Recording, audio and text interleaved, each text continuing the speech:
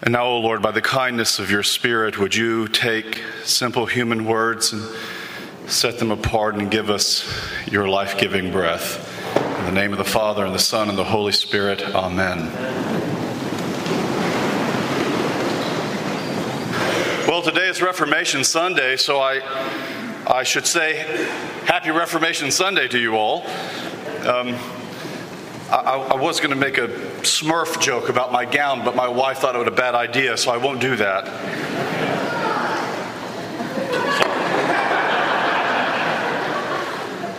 The Reformation is remembered primarily for its attempt to correct some problems that had arisen both theologically and pastorally in medieval Christianity. Medieval theologians tended to understand, and Christians as well, and what was a mist in the pulpit became a fog in the pew. Medieval theologians tended to understand grace as something that's infused in us, it's implanted in us. And then by an activity of self-fertilization or self-actualization, you water that grace so that it can grow in such a way that then in the end, it's then received as redemptive. And Reformation thinkers who we celebrate today in memory resoundingly said no to this conception of grace. Grace is given freely and totally by grace alone, through faith alone, in Christ alone. The Protestants, we love the word alone.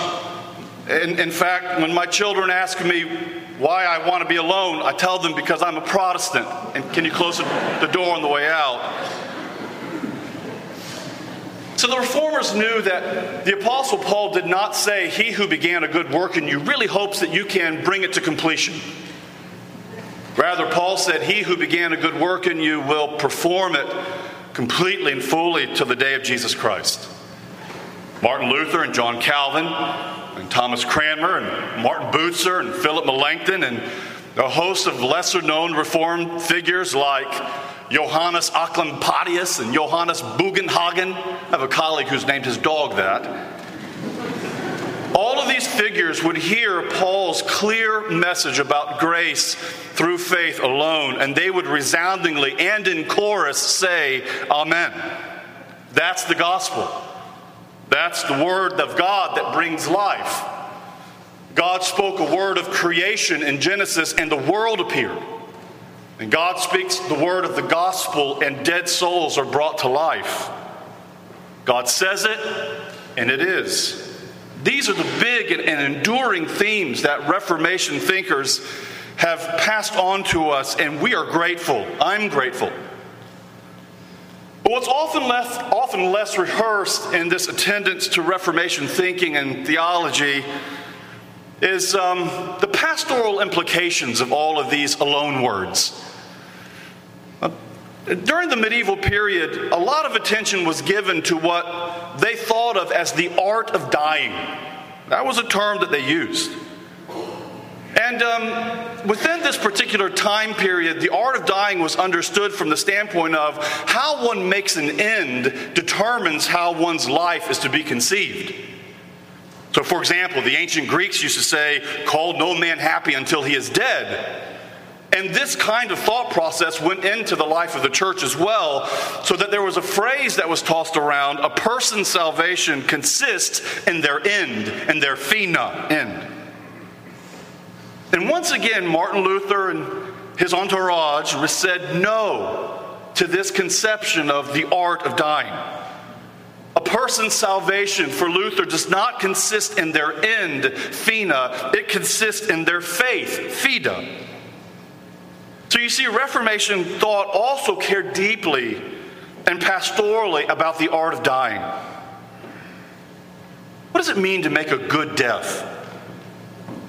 A good death is not made by veiling yourself in the final moment of the sacraments of the church.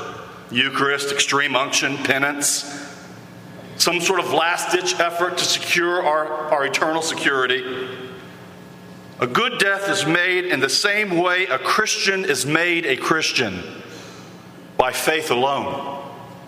A good death is made by looking away from myself to the person and the work of Jesus and knowing irrevocably that my life and my end consists in that place. My salvation's there and nowhere else.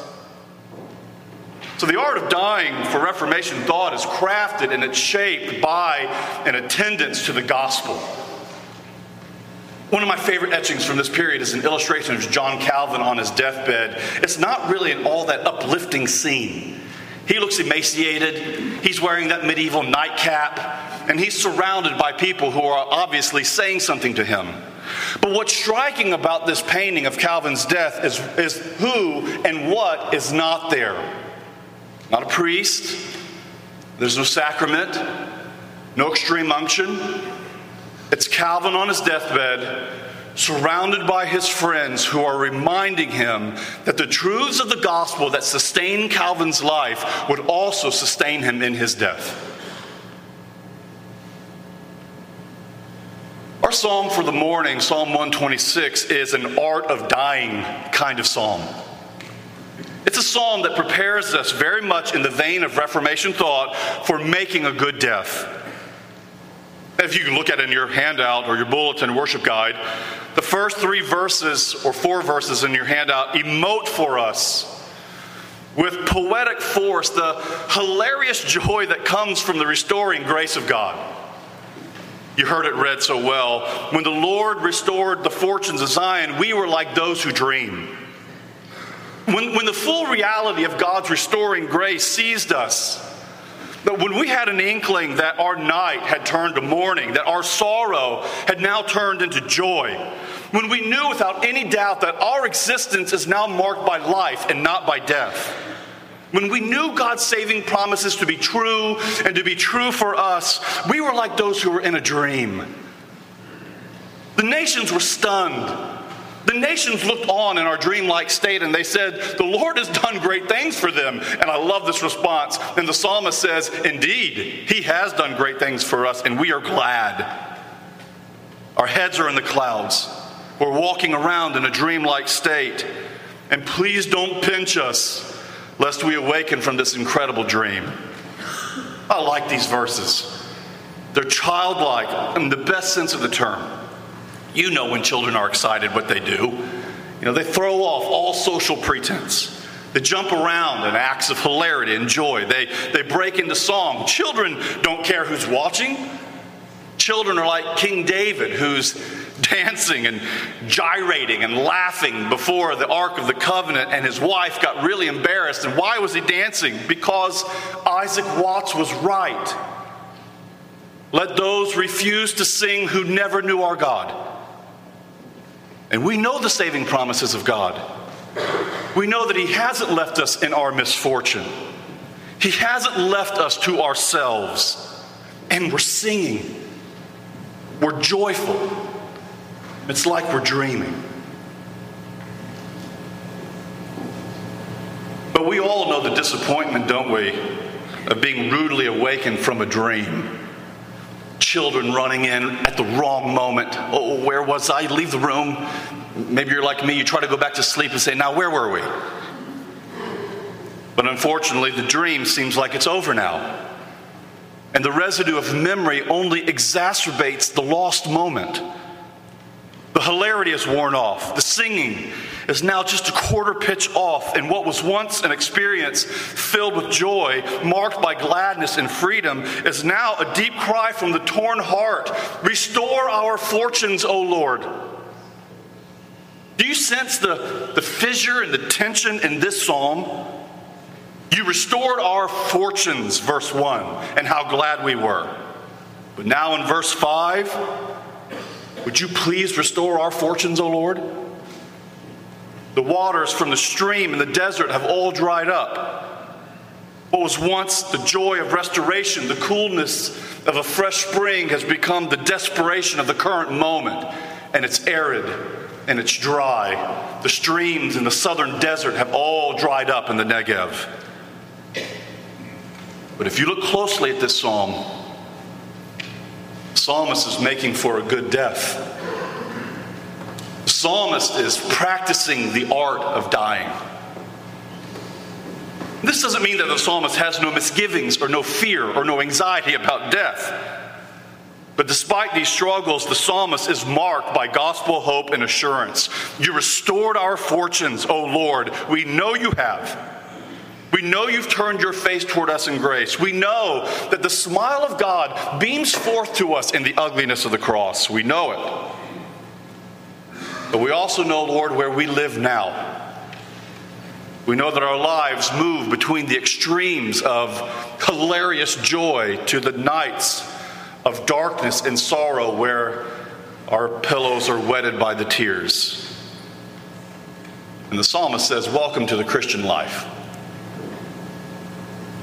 So this morning on Reformation Sunday, we collectively say together with the full force of faith, you restored our fortunes, Lord. We know the hope of the cross and the certainty of the resurrection. And equally and at the same time, we say, Lord, would you please restore our fortunes?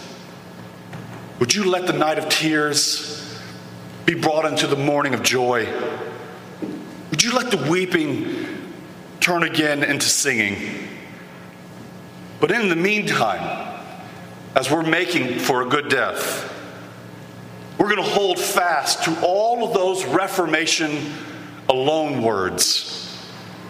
Grace alone, faith alone, and Christ alone. Amen.